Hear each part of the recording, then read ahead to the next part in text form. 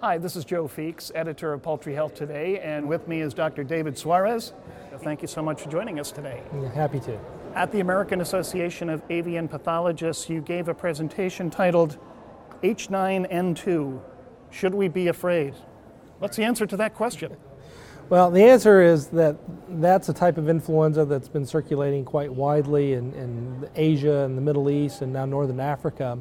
That has become very poultry adapted. And so I'm concerned that if those viruses got introduced into the U.S. one way or the other, that it would be much more difficult to control than our normal low-path avian influenza viruses that we've been dealing with for the last 50 years. So this one is considered low path? This one is considered low path. So in the laboratory, if you put it into chickens, generally it does not cause any serious disease. Although we do see a few that will occasionally kill a bird or two, even in our SPF chickens in the laboratory. But what's different about this one? You say it adapts to the chicken population pretty readily. Right. So the big difference is that mostly wild bird viruses, when they're adapted to ducks and gulls and other shorebirds, and when they first jump over into chickens, most of them are not very adapted to poultry, and so it requires a large dose to infect those birds, and the virus doesn't transmit easily bird to bird.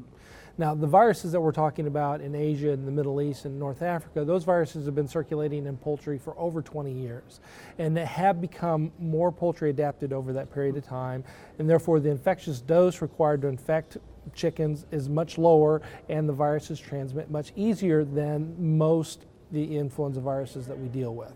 So that's the concern, is that the dose is lower and they transmit easier than what we currently deal with. Now, this one we said was low pathogenic. The opposite, of course, is high pathogenic. Right. For the benefit of our viewers, could you just walk us through the difference between the two? Okay, so when we talk about low path and high path, the standard definition is that we actually will challenge chickens in the laboratory, SPF chickens, and a high path virus will kill 75% or more of the birds in the laboratory, and a low path virus will kill less than 75%. Now, when you look at the biology, there's really a big difference where a high path virus will actually replicate systemically. It will replicate in the brain, heart, pancreas, kidney, and that's obviously why you're seeing the mortality.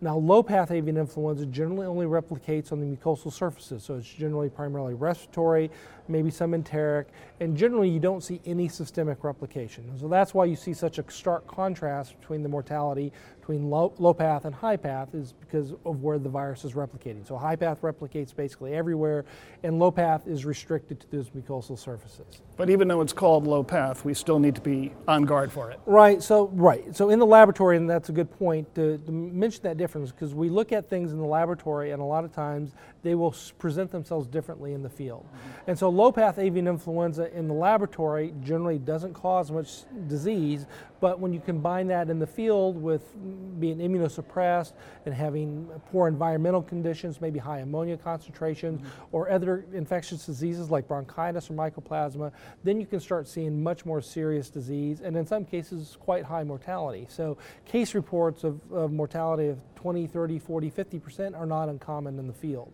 And particularly the H9N2 viruses are well known or well documented for causing disease outbreaks in the field.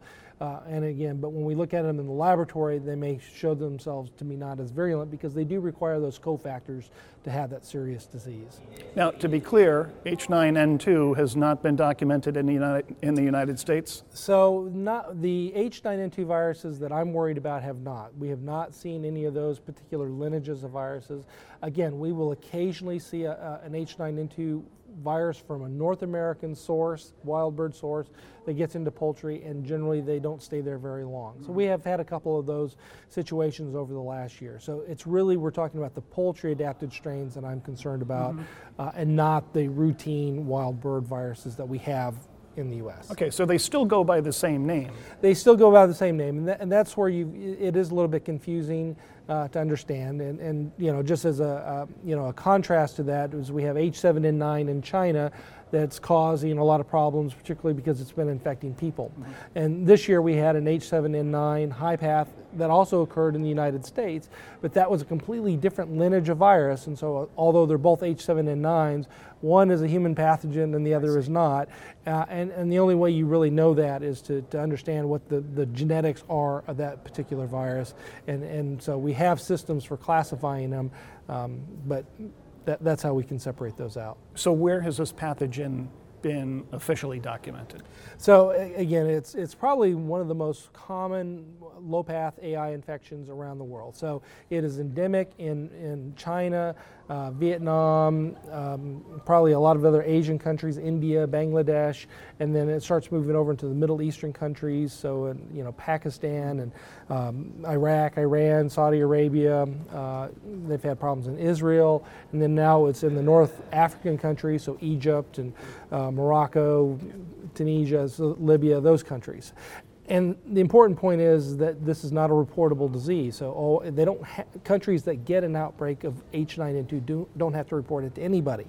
And so we know. Now, why is that? Because it is avian influenza. It is avian influenza, but the only ones that are reportable are H5s and H7s, because those are the only ones associated with highly pathogenic avian influenza. So although we have 16 hemagglutinin subtypes of known avian influenza, only 2 of them, H5s and H7s, are known to naturally become high path in the field.